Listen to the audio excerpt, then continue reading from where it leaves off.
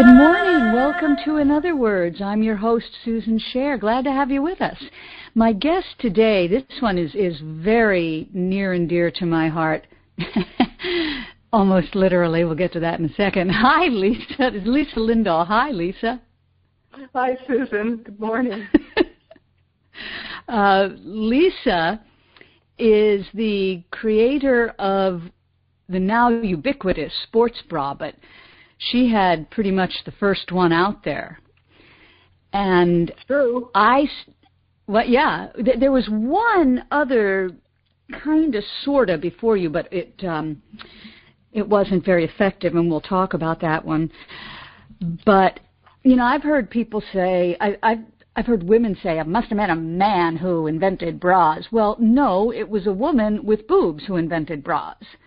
Because we know how much better, as uncomfortable as they may be, it's better to have them than not. And when you get to exercising, oh my gosh. I mean, I almost stopped running, seriously. I was really trying to get myself in shape. I wanted to do triathlons. Wow. And, well, yeah, see, I know now that was a rather high-flown goal, but see, at the time, the only people I knew who worked out at all were triathletes. So it just seemed reasonable to me.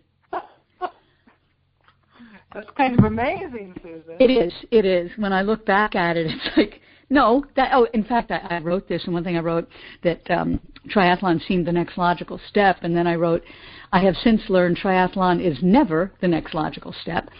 But anyway, I almost did not become a triathlete because it hurt so much to run.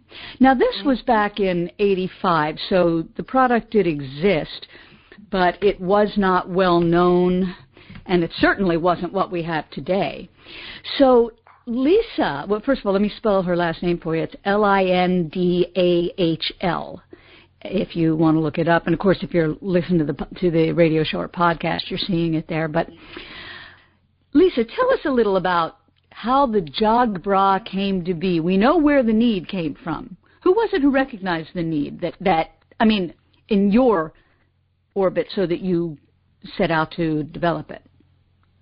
Well, it was me because I was running at the time, and I was, like you, quite uncomfortable, and I actually was wearing a traditional bra that was a size too small, thinking that would help to hold things in place better, right?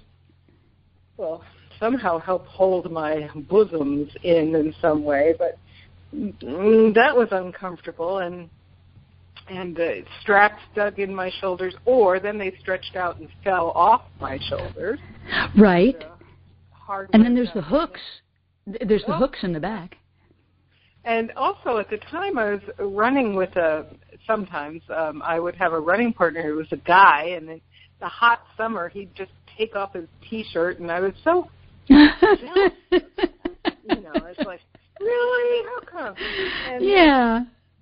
Then one day my sister called me up. She lived at the time, where was she? Was she in California? Anyway, she called me, and she wanted to start running, and she said, what in heck do you do? What do you wear for a bra? And I told her, size too small. And she said, and she meant it as a joke, she said, why isn't there a jock strap for women? And we laughed uproariously. We thought that was so funny. But when I hung up the phone, I thought, that isn't so funny. What would that look like? And she says, no, Lisa, you said at the time on the phone, gee, I think I'll do that. Now, I don't remember that, but so I sat down and wrote down what such a thing would have to do, nothing that would chafe, no hooks and eyes, and it would have to, at the time I was so naive, I thought it would have to eliminate breast movement. Well, we know that it's impossible. And no straps that would fall off the shoulders. And, I just wrote it all down. But, Susan, here's my little secret. I don't sew. I have never sewn. I actually flunked sewing in 8th grade.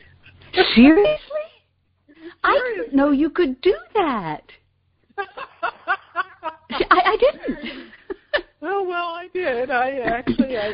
For those of you listening who don't know what we're talking about, in what was then junior high, it's now middle school, boys took shop and girls took home ec. And you learned cooking, sewing, and cleaning. And these were required courses. And you flunked sewing, huh? I think they were kind and gave me a D. But so they wouldn't have to have you go through it again, huh? They wouldn't have to deal with you again. But in that same class was my dear friend Polly, and she aced sewing. She took to it like a fish to water. And that summer that I had this idea, 1977, of a bra for running, which was how I thought of it at the time. She was actually, she lived in Manhattan, but I was in Vermont, and she was renting a room for me that summer so that she could build the costumes for a Shakespeare festival. But yeah, she took to sewing so well that she actually made it a career, didn't she? She did. She is a costume designer. So I went upstairs where she was hiding out in her room and said, "Polly, help me make this thing." And she rolled her eyes a lot. Oh dear. Anyway, so it was very naive marketing, Susan. I just thought because I wanted it, I bet a lot of other women did. And, well, you were right about that, but that's not marketing. That just means there is a market. Mm-hmm. Well, if I had done marketing research, if I'd been like a business student or something and done marketing research, I never would have done it because the bra market per se had been, oh dear, I'm going to say this, had been flat for decades. Because it was the middle of the 70s and women had just been burning their bras and they had what they wanted. So in the bra industry itself, they were just stealing market share. All the big bra manufacturers were just stealing market share from each other. There had been no growth. And I hadn't thought about that. But bra burning was actually quite real. Yeah, it really was. And there were some women that weren't wearing bras, and at all. And but I didn't know that at the time. I was just wanting to make this thing that I wanted, and so it was just that simple. And it turns out that this concept of the sports bra did, in fact, increase bra sales because every woman had to eventually, and every athletic woman had to have this in her drawer. It was different from her other bras. So eventually, absolutely, eventually every manufacturer of bras jumped on the bandwagon and came up with their version of a sports bra. Well, see, that's the thing. Market research may have told you that the market was down, but it also would have told you that the demand would be there if people knew that the product existed to be demanded. I wonder. I don't know. Well, anyway, I didn't do the market research. Yeah, okay. So I just know that everyone in my little community, this is the triathlon community, just was so excited about this new thing that didn't chafe. Where were you at the time, Susan? What part of the world? I was in Atlanta, Georgia. The South. And it existed. Not everyone wore them, but then a lot of them are, as was the bra market, flat, so it didn't bother them quite as much. Right. And now your first bra, it was actually a jock bra because it was made from jock straps, and we're going to get to that in a second, but all we knew of were as my sister said, the ones that work on the smush principle. Right.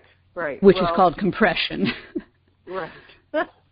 Well, and there are two ways that bras are constructed. We didn't know at the time that bras were not, they were designed by engineers, really. Really? Because, well, at the time, way back, when I went up to Polly and asked her to help me, the reason why she rolled her eyes was she said, Lisa, there's only one thing more difficult to design than a bra, and that's a shoe. And I said, really? Why? That's right, because it has to fit so many different places under so many different activities. I never thought of that. Well, and it's not just fit, although that's a big part of it. It's also support. It's not just about draping. It's support. So it's very complicated. But I talked her into it, and and we spent that summer trying a lot of prototypes. And as you said, the first prototype that really worked was 2 jock straps that were cut in half and sewn back together again. Cut in half, you mean the part that goes around, well, in a guy, the waist, but in a woman, the chest, just below the bust line, right? Yeah, okay. The man's it cupped the breast, and the waistband became a rib band, and the straps went over the shoulders and crossed in back. You know, that whole, I think that whole silhouette of what is now ubiquitous of that T-strap in the back of a bra, it really didn't exist except in swimsuits, and even then competition swimsuits, until we moved into a bra. And were you the first ones to do it? Because, I don't even remember what my first one was like. Your first one was probably cross-strapped in the back. And then we modified that later and made it that T back, and with a key, not a key, a little hole at the bottom where it razor. Yeah.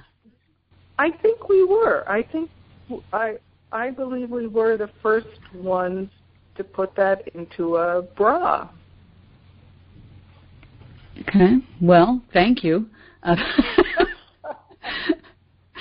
So just for a second, let's talk about the one that came before yours.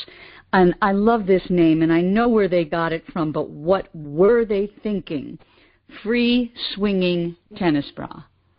I mean,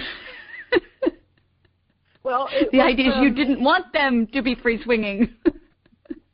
Well, and I believe that was a tradition, what I refer to as a traditional bra that was just being marketed as a tennis bra because it was white. Oh, of course it was. Back then, everyone had to wear white to play tennis. That's right. I think it was Andre Agassi, wasn't it, who brought the first color on the court? I don't know. I don't know that. Could be. But it is that recent, is the point.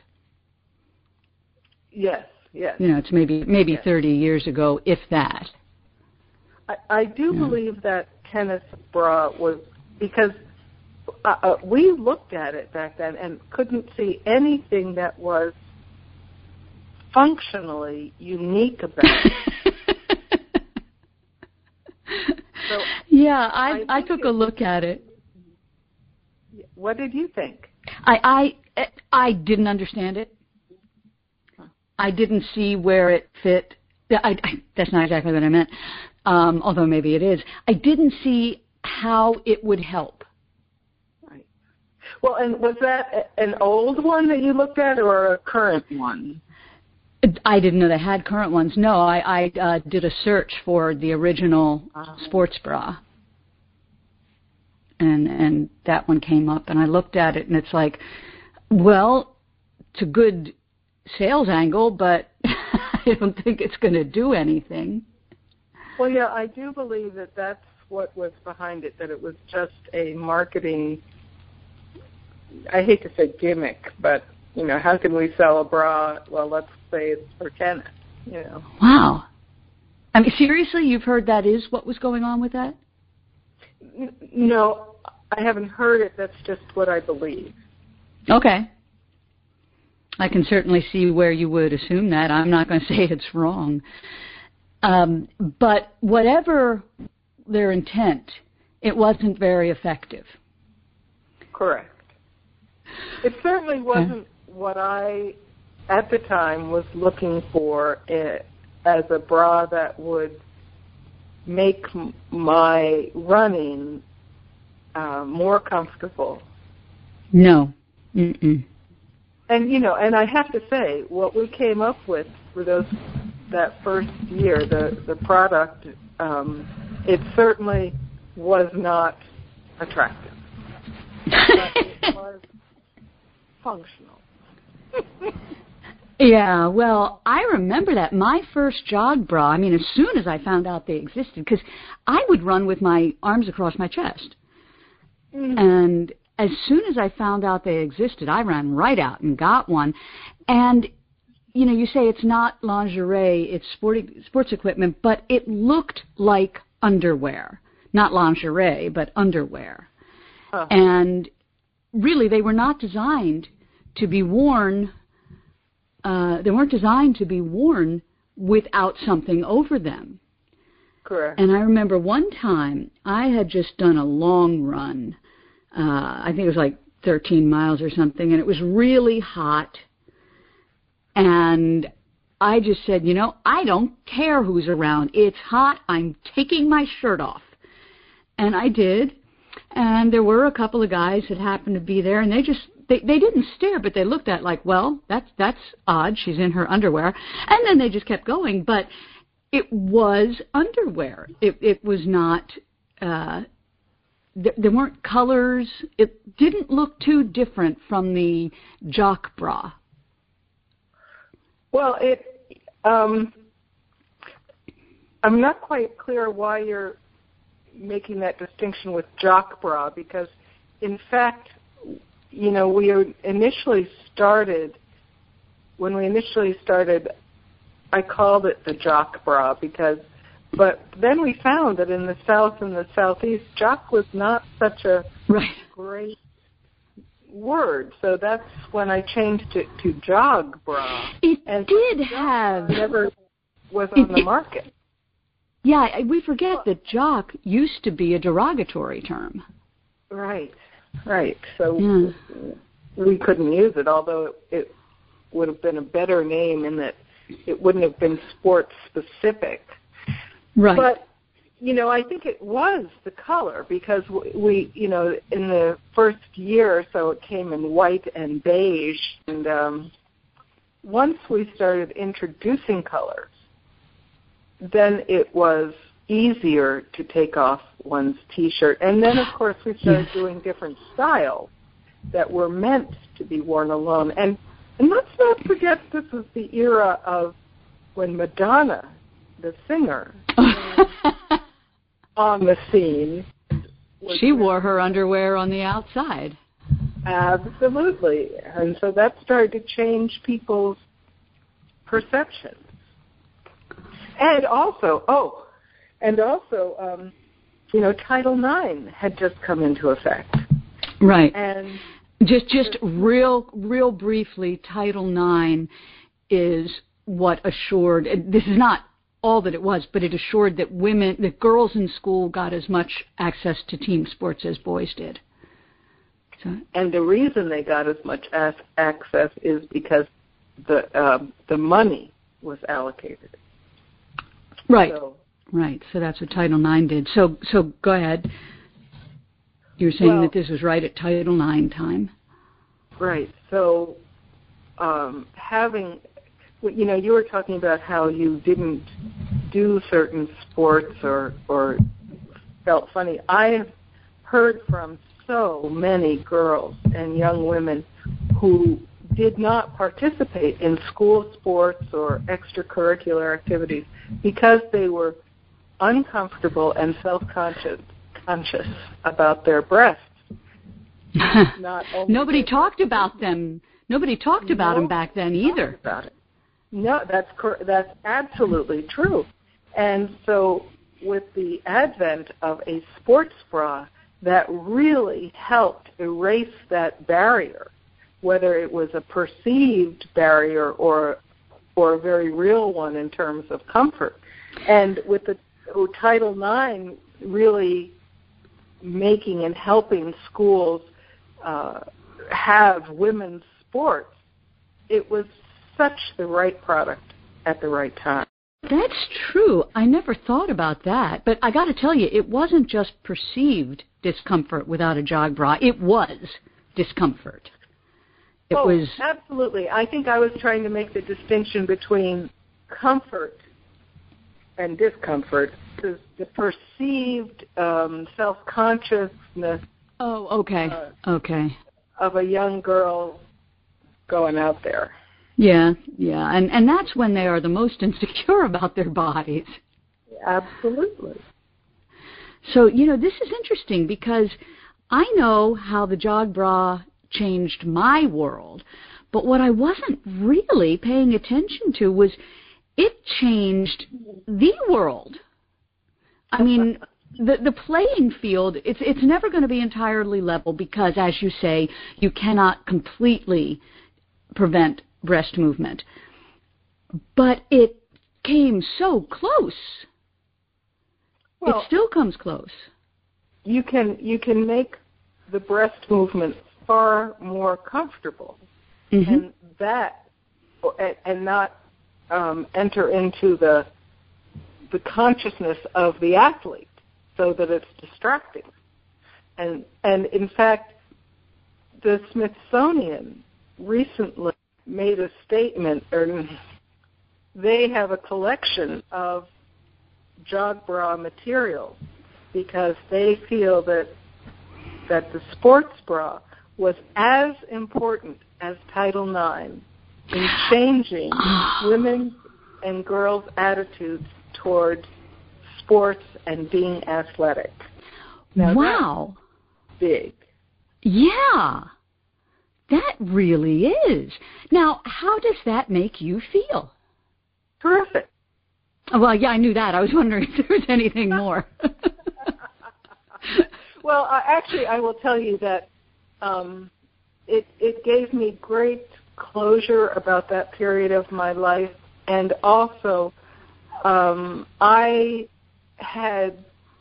really thought that my work with the Epilepsy Foundation of America and the bringing attention to gender differences in epilepsy between women and men and how epilepsy is treated, that was my most important contribution in my life so far, even though it wasn't as well known, it didn't generate radio interviews and such, and we will talk more about the epilepsy later. Yeah. Well, and so you asked me how what the Smithsonian did made me feel, and what it did was it made me recognize that work truly did have a level of importance that I had not assigned it. And I had held my work with epilepsy higher, and so all of a sudden I understood. No, really, the sports bra wasn't. I had just said, "Oh, I made a product," kind of big deal. Well, I understood that it was a big deal. I can understand you thinking that the epilepsy work would be better because for people who have severe epilepsy, it can be difficult for them to have any kind of normal life. And it can, I believe, be life-threatening. Am I correct about this? Oh, yes. And not just for people who have severe epilepsy, but this is a difficult and hot topic to talk about, and let's tell people that you are the one that has epilepsy. This isn't for some family member. You are epileptic. Okay, go ahead. Yes. So there is controversy amongst the epilepsy community about how much to talk about something that's called SUDEP, which is sudden unexplained death from epilepsy. And so wait a minute, that's SUDEP. Okay. All capitals, SUDEP. And and it's difficult because you don't want to scare people unnecessarily, or frighten the families unnecessarily. But then these things happen, and the families go, "What the heck?" You know. So it's not just, the point of this is that it's not just people with severe, a seizure disorder where they're having seizures, multiple seizures every day. Yours is not that bad, right? No, mine is not. I've been able to have I'm a fairly normal, quote unquote, life. What is normal? Come on, let's talk. Well, the thing is, epileptics were not allowed to drive because the idea was you never knew when they might have a seizure behind the wheel and not only hurt themselves but somebody else. But that can be controlled now. Am I right about this? Yeah. Well, and also I would like to correct you that we do not like to use the term epileptic because then that's defining the person by their disease. Okay. And so the politically correct term these days is a person with epilepsy. Much more words to say. Yeah, I thought the definition of epilepsy is when you have more than one seizure. Like somebody can have a seizure because they had a heart attack or some external factor that just causes the brain and the body to seize, to have a seizure, but then they don't have another one because it was from some other. Now let's quickly. That makes sense. I'm not a doctor, okay? I'm not a. So, if you have questions about this, contact your doctor. Right. That's my disclaimer. Anyway, there's a lot of myths. There's still some stigma around having epilepsy. That's a whole other part of my life. So just tell us a little bit about what you did. You said something about the difference between men and men and women with epilepsy. Yeah, in many health, well, I won't go there. There are gender differences in how the disease or condition, whatever you want to call it, presents itself, and they were not being recognized by the medical community for a long time, for many reasons. And in my work, and I knew all my growing up years about certain things that were true for me that were not recognized by my doctors, and it was very frustrating. And so when I became a board member at the Epilepsy Foundation, I saw an opportunity. And I met other people there that said, "Oh yeah, but it's just that's." We see that all the time, or that kind of thing. I'm going, then why isn't it recognized, or why isn't it being treated, or and they say, Now, I should say that epilepsy is the oldest documented disease. That, really? Yeah. I mean, it goes way back, And so for hundreds of years, literally, women have been saying, and it has to do with hormonal changes. And women have been saying, I have a seizure around my menses, or when I'm pregnant it's this way, and post-pregnancy it's that way. And no doctors took it seriously. And when the studies were done, the studies weren't taken seriously because they said they were not statistically significant number of people in the study. So let's not even talk about how women and health community for so long, and even still, discounts women's ailments. Well, you know that the FDA did not, all drugs are tested before they go on the market. There are clinical trials of drugs before they go on the market. Right. Well, do you know that until as recently as 1994, I think that's the correct date, no women were used in the clinical trial, or if they were used, they could not be of childbearing age. So they were, and even if they were not of childbearing age, they were still given birth control. Because they didn't want anyone to get pregnant and be on an experimental drug and have a not healthy, happy baby. Well, that does make a certain amount of sense. Then the drug would go on the market and be prescribed to women as well as men. And have a different effect. Because women's hormonal life, biochemistry, is so different from a man's. Also, the therapeutic level of a drug, they'll say, okay, well, 100 milligrams of this is considered to be a therapeutic level. Well, in a woman, it could be completely different. And so there'd be what's called post-market feedback based on how it affects people. Yeah. So, anyway, while at the Epilepsy Foundation, they needed to have a lot of experts agree that they had seen gender differences from their perspective. So now this is many years ago now. This is in the 90s, early 90s. So we called together a group of different doctors from different specialties like OBGYN and I think pulmonary and neurologists and anyway, a bunch of different doctors. I raised the money for this really quickly, called in all these doctors, had them talk about what they've seen, and came up with a white paper that said, yes, very good. So that started research for the statistically significant research. Anyway, so we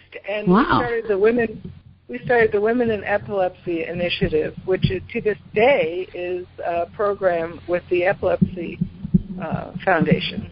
Wow, that is pretty impressive.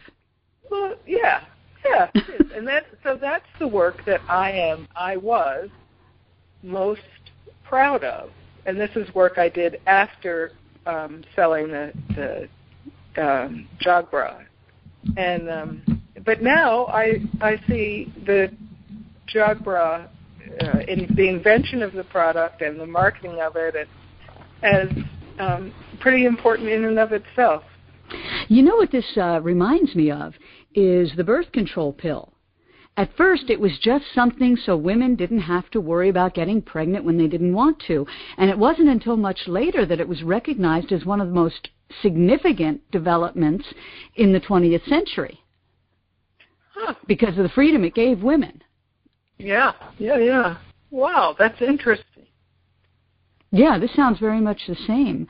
Wow, you go, girl. Thanks, Susan. You're welcome.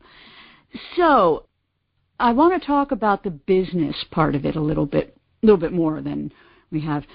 One thing, when you were looking for funding, you went to the Small Business Administration, which, by the way, any entrepreneur listening, they have so much helpful stuff for you. Definitely look into them. It's a federal agency. Yeah. And you wanted to get funding, and the SBA said, well, hang on, you have to write a business plan because that's what banks go by. And nobody wants to write a business plan, and nobody thinks they can, except, well, anyone from the SBA can do it in about an hour. But you said that it wasn't so much that it was needed for getting a loan, although it was, but I have here a quote from you that really writing a business plan with financials was just an exercise and a test, an exercise to make us think through many aspects that we otherwise might not have, and a test of our intention, sincerity, and dedication to our proposal. I've heard that so many times, that if you've got a really good business plan, you know you do it for yourself, even if nobody else needs to see it, because it really shows you all the ins and outs of your business, what you're doing. It makes it very clear in your own mind. Or it doesn't, and you go, oh, uh-oh.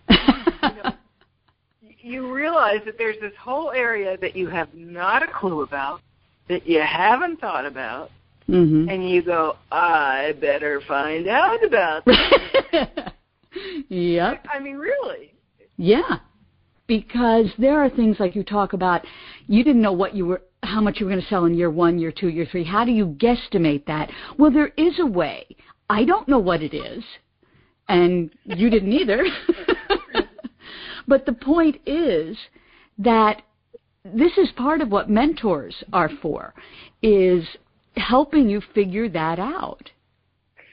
Well, and I have to really give props to the SBA.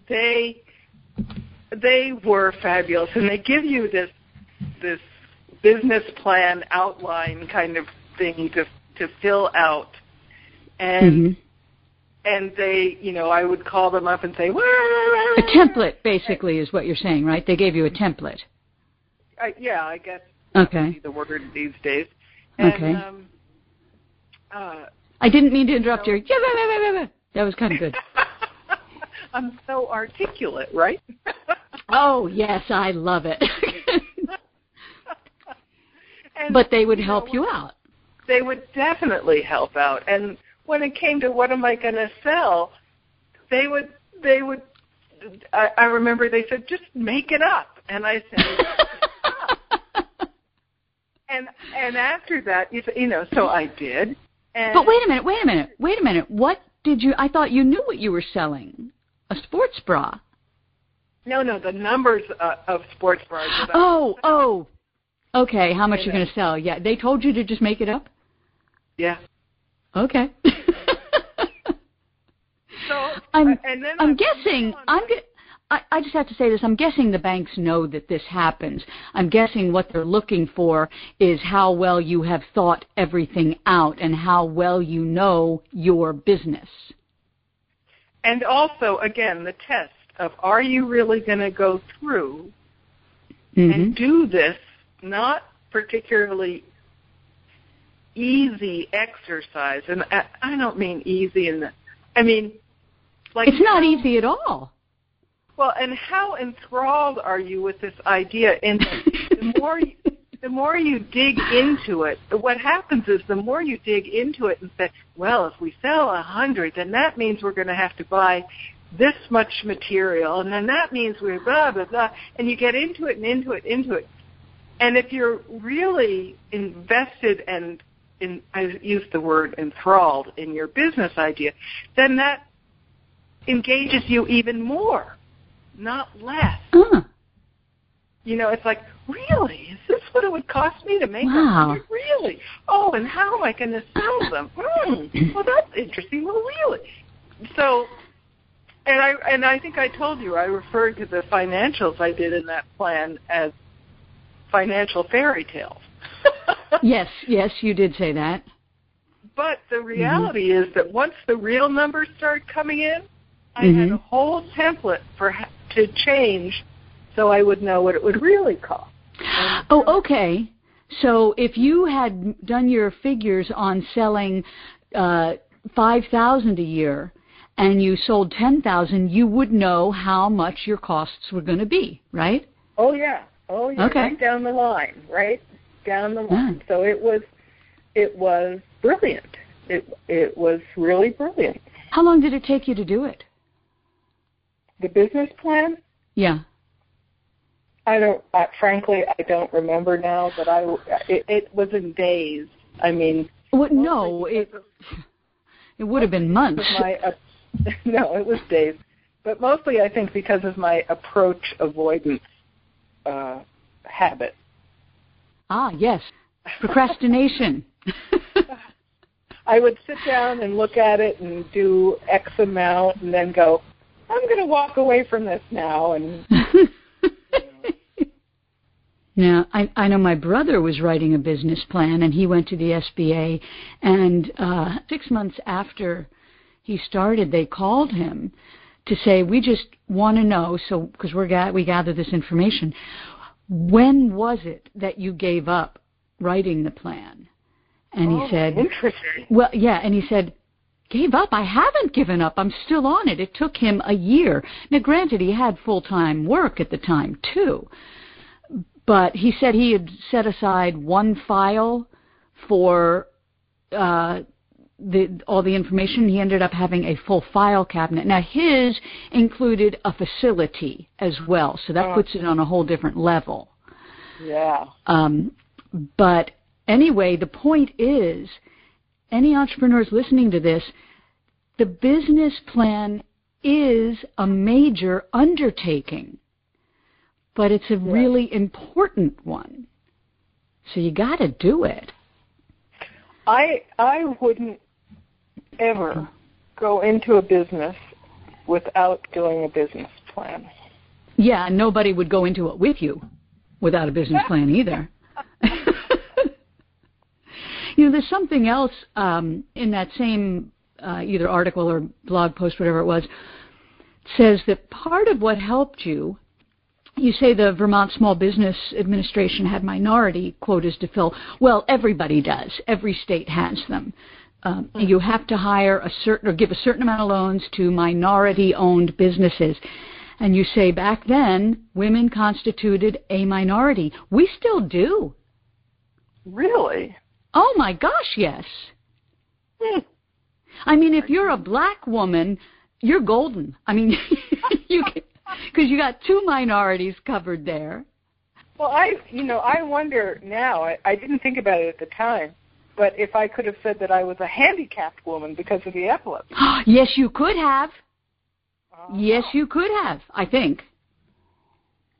But hey, you got what you needed. But I think that, again, because I think most of my listeners are, or not most, but more of my listeners are women than men, I think, which actually is kind of the definition of most. Never mind. But I think women don't understand that we have this in.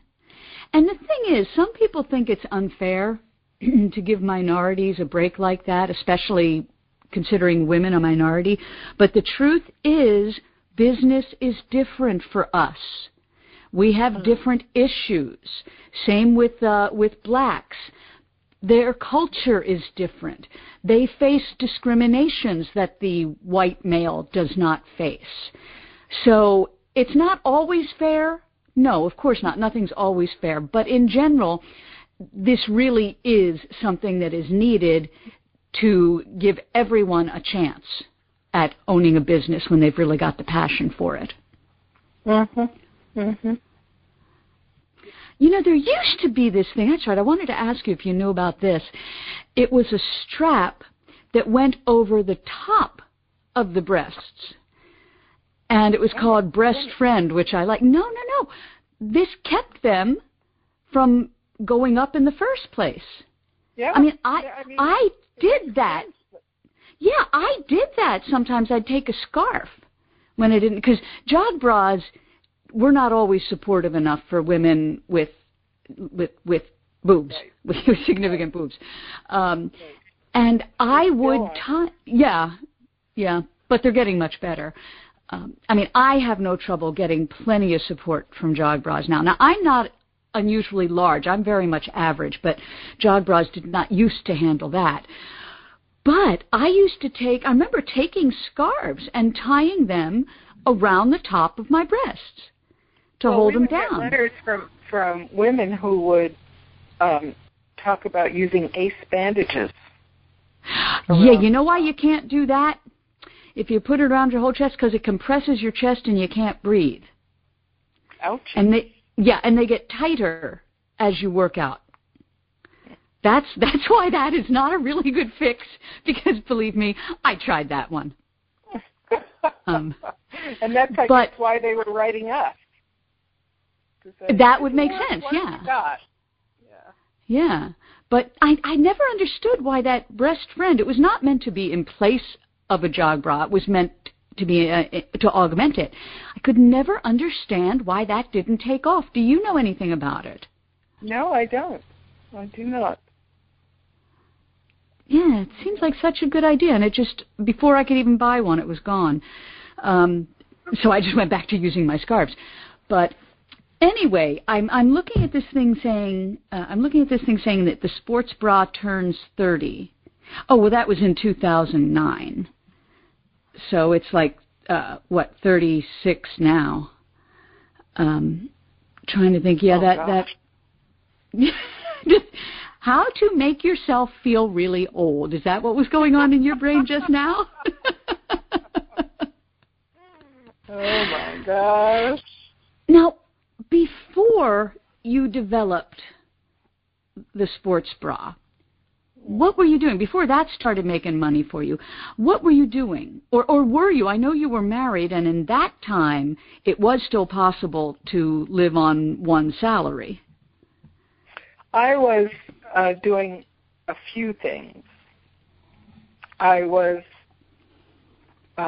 part-time secretary at the University of Vermont. So then I could take classes for free because I was finishing undergraduate degree. And at the time that I started Jog Bra, I had been accepted into the graduate degree program there. So I'd gotten my degree in education and was getting my master's in educational administration.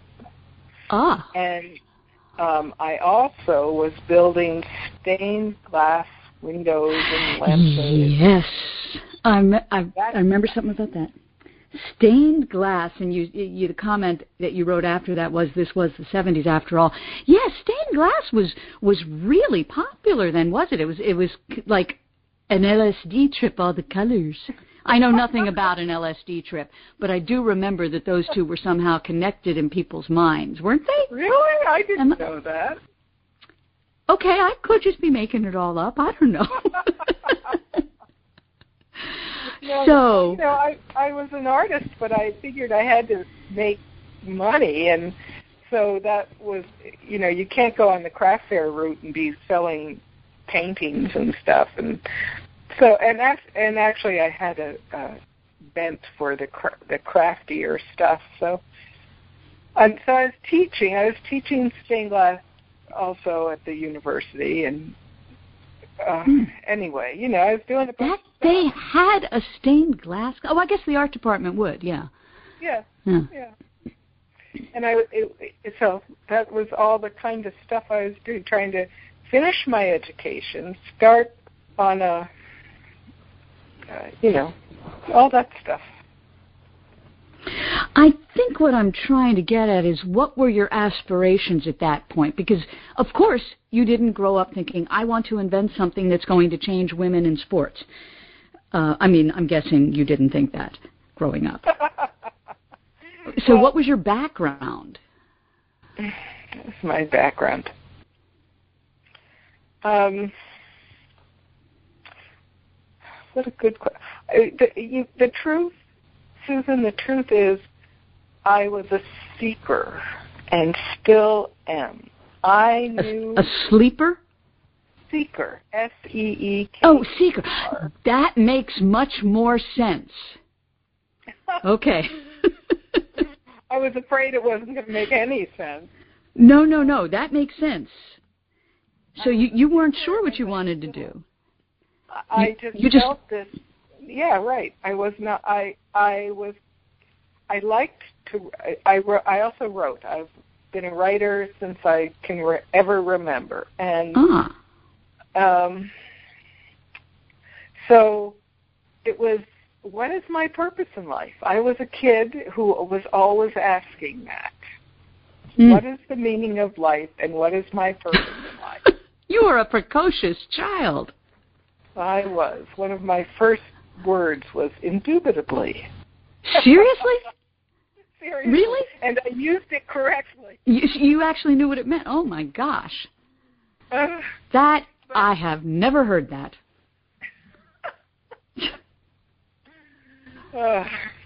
And so, and I knew I had to earn a living. I mean, I knew, and also because I had epilepsy, I had this feeling as I got older of, oh, Christmas, I don't want to be dependent.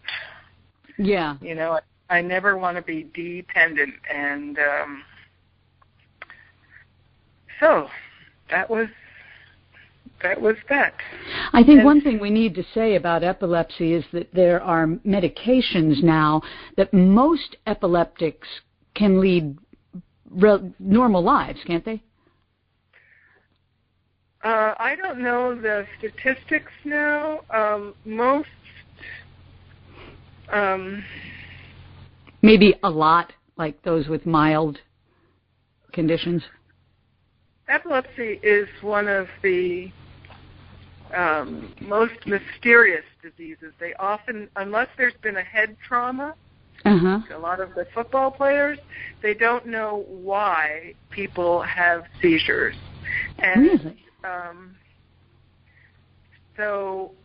And there are all, as you said, there are all different kinds or levels of intensity.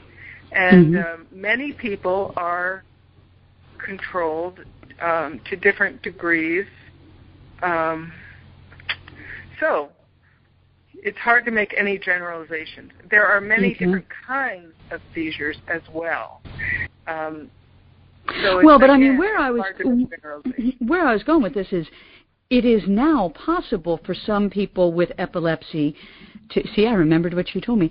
For some people with epilepsy to get driver's license, right? Oh yes. And every state is different. Which is also interesting. You have to be seizure-free for a certain amount of time in order to get your driver's license. And don't you have to have a doctor's approval as well? Well, the doctor, I think, has to say that you've been seizure-free for that amount of time. Yeah. I guess they wouldn't just take the person's word for it. Okay. Well, we are just about out of time. What would you like to leave us? Oh, wait a minute. First of all, the name again, Lisa Lindhal, Lindahl. Well, I'm looking at it here. I didn't remember it. And you can also find her under Jog Bra, History of the Sports Bra, anything like that. Now, your real name is Eugenia, correct? Not quite. It's Eugenie. Eugenie. The only reason I mention that is it may come up that way in a search, and so I just want listeners to know that's the same person. It doesn't have an A on the end. It's Eugenie. It's like Eugene, only it ends in IE. Okay. Eugenie. That's different. That's interesting. I like that. Eugenie. Okay. It's a family name. Yeah. So, well, that makes sense. So, is there anything you would like to leave us with? Oh, wait a minute. I know what I want to ask you. What are you doing now? Oh, because you've sold the business. I'm making art, and I sit on a few boards, and I'm just finishing a book. Oh, yeah? What's it on? It's about the importance of true beauty and how we have to understand the difference between glamour and shallow beauty and true eternal beauty and why it's so important. You know, it's interesting because I don't think a woman can be beautiful until she's right around 40. She can be pretty, she can be stunning, she can be all that other stuff, but I don't think she can be beautiful until she's that age, because I think pretty is what God did, beautiful is what you did. Well, this has nothing to do with the appearance of the human form, really. Oh. Yeah, this is beauty. This is eternal beauty. This is... Well, no, that's what I mean. That your face reflects who you are. Well, as Kahlil Gibran has a great, watch me paraphrase it incorrectly. He says something about, as he put it, beauty is the light in the heart. Right. I mean, I hadn't heard that, but that absolutely fits with what I know. Yeah, and it's and that's what I believe actually, and well, I actually know it to be true, is that eternal beauty is the true beauty is the raison d'être. Sorry about my bad French accent. Raison d'être. Yeah. Thank you. You're welcome. Of the universe. It's always, the universe is expanding and it's always reaching towards true beauty. And that's what this book is about. I remember when, you remember when they'd have Parents' Day at school and your mother would come and sit in the back of the room? Remember that? My mother, no, but I'll go with it. But you know what I'm talking about? Okay. My mother would come and sit in the back of the room with the other mothers. And remember when this was, there weren't any fathers sitting there. But afterwards, kids would come up to me and say, Susan, your mother is so beautiful. Well, no, it's not beautiful. I mean, what they were saying was she had that inner beauty that was so attractive, even though she was not a traditional beauty. I know. That's what they were saying. Yeah. Yeah, I didn't at the time, but I do now. See, I believe that if we all were to pay attention to and nourish and create true eternal beauty in our everyday lives, which we can all do, doesn't cost a cent, we could literally, many of the pathologies of our current civilization would just melt away, because when you're enacting and paying attention to true beauty, those pathologies cannot exist. That makes a lot of sense. Right. So what is the book called? Well, its working title is, at the moment, is The Way of True Beauty, How to Reclaim Beauty and Save the World.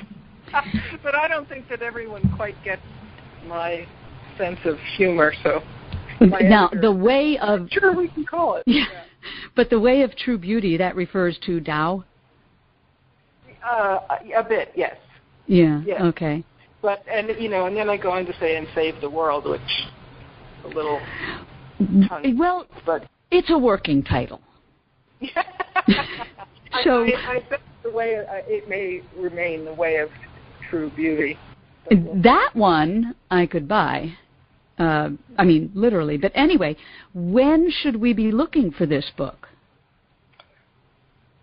Well, what a good question. I really hope in the spring. This spring of 2016? I hope so. All right. Maybe we'll have you back on when that comes out. Talk more about that. Fabulous. Now, my editor could kill me for saying that, but we'll try. Okay. Well, Lisa, this has been so much fun. Thank you for being on my show. Well, thank you for inviting me. I really enjoyed it. I'm so glad. And you've been listening to In Other Words. I'm your host, Susan Scher. You can find me and my editing and writing business at inotherwordsgroup.com.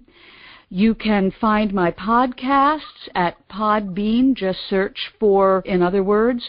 I am also on iTunes. Search for In Other Words Talk Radio. Thanks so much for joining us. Join us again. Bye-bye. In other words,